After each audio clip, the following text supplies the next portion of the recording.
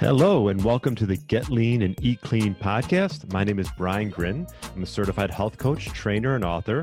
And this podcast is for middle-aged men and women looking to optimize their health and get their bodies back to what it once was 10 to 15 years ago. I will give you simple, actionable items to get long-term sustainable results. Thanks for listening and enjoy the show.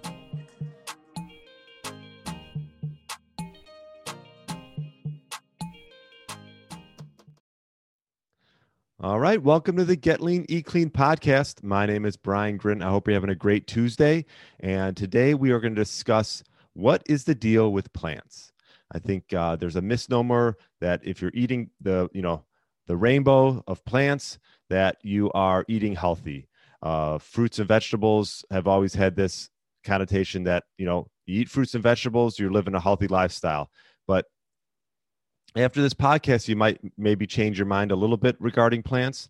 Not everyone is affected the same way. And we're talking about plant toxins, also talking about sort of what are least toxic, most toxic plants, and what you can do with vegetables and even fruits to make them more tolerable for the gut per se. So everybody's different. Some people can tolerate it more than others. And the bottom line is with plants, they don't want to be eaten, because plants can't run away from their predators the same way animals can. They protect themselves by producing toxic chemicals and compounds. So essentially, if you think about it, obviously animals can run and they have teeth and nails and they can fight, but plants don't have that. So they have to come up with these chemicals and compounds to sort of keep things away from them so they can live longer. And it's interesting when you think about it, and it makes a lot of sense. Now, that doesn't mean that every plant is bad for you. There's ways to prepare them to make them less toxic. I used to eat a lot of big salads, and the more I've learned about it, I've actually cut back quite a bit, gone a little bit more on the meat-based side with grass-fed, grass-finished, nose-to-tail diet. But if you still want to incorporate plants, that's you can. It's good to be aware of it, because some of these plants could be causing gut issues. And if you look back at our predecessors, they did eat some plant foods, but they were mainly eaten as survival foods. Also, indigenous groups would prepare these plant foods in a certain way to help render them less toxic. I had a conversation with Dr. Bill Schindler, and he visited these tribes, and there's a ton of fermentation and soaking done on vegetables in order to make them less toxic and able to eat them.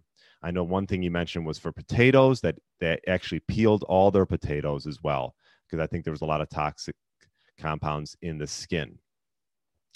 But one of the most common plant anti-nutrients, and there's quite a bit, we're not going to get to all of them today, we'll just touch on a few of them, those are lectins.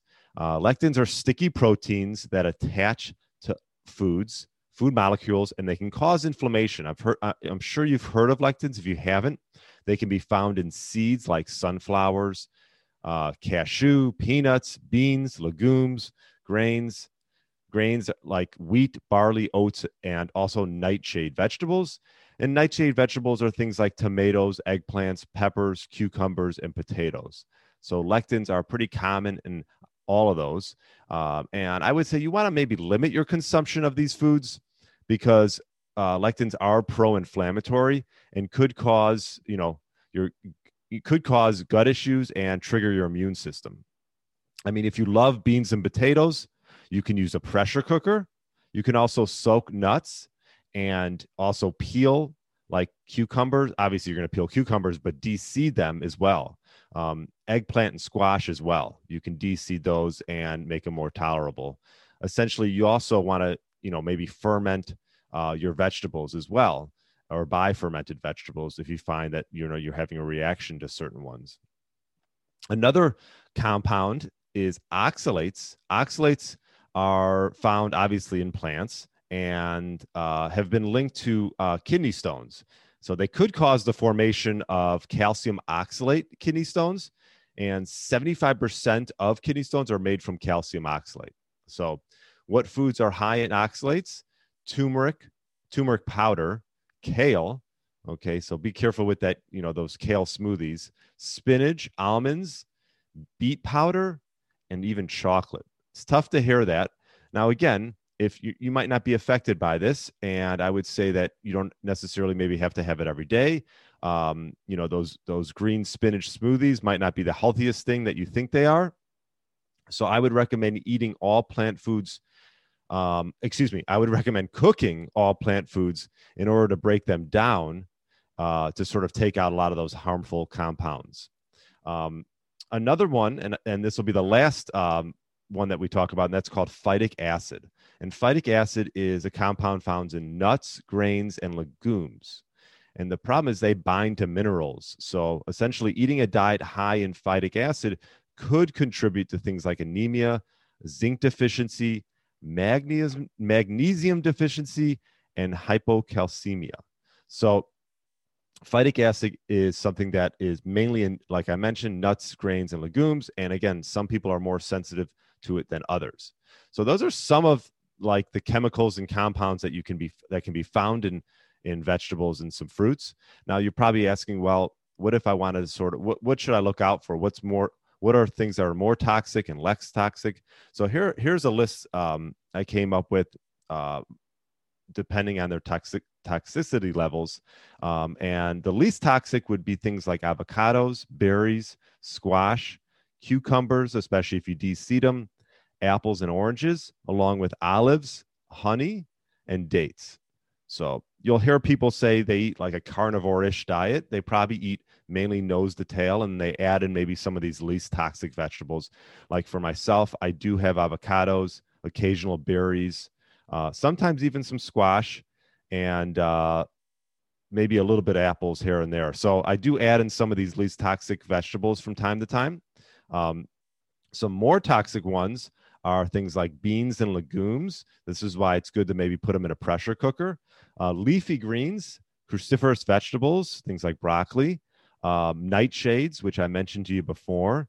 You got nuts and seeds, which I do love nuts and seeds. They don't have any impact on me, so I do have them from time to time. Grains, and then I know a big one that you're probably not going to want to hear is actually coffee. There are carcinogens and pesticides in coffee. I would just research where the coffee bean is coming from, where it's being sourced, because coffee can be very toxic. Also, mushrooms. There are some positive benefits from mushrooms, but some people might react negative to them. So just keep an eye out for that. So there's the list from least toxic to most toxic, and that'll sort of give you an idea and sort of an intro that, plants obviously do have some positive benefits, but there are chemicals and compounds that could cause an adverse effect, especially in your gut. So that's all I wanted to touch on today. If you have any questions, feel free to put it in the link below or send me a quick email. And I hope you enjoyed this episode regarding plants, and have a great rest of the day. And I will talk to you later. Thanks for listening to the Get Lean, Eat Clean podcast. I understand there are millions of other podcasts out there, and you've chosen to listen to mine, and I appreciate that. Check out the show notes at briangrin.com for everything that was mentioned in this episode. Feel free to subscribe to the podcast and share it with a friend or family member that's looking to get their body back to what it once was. Thanks again, and have a great day.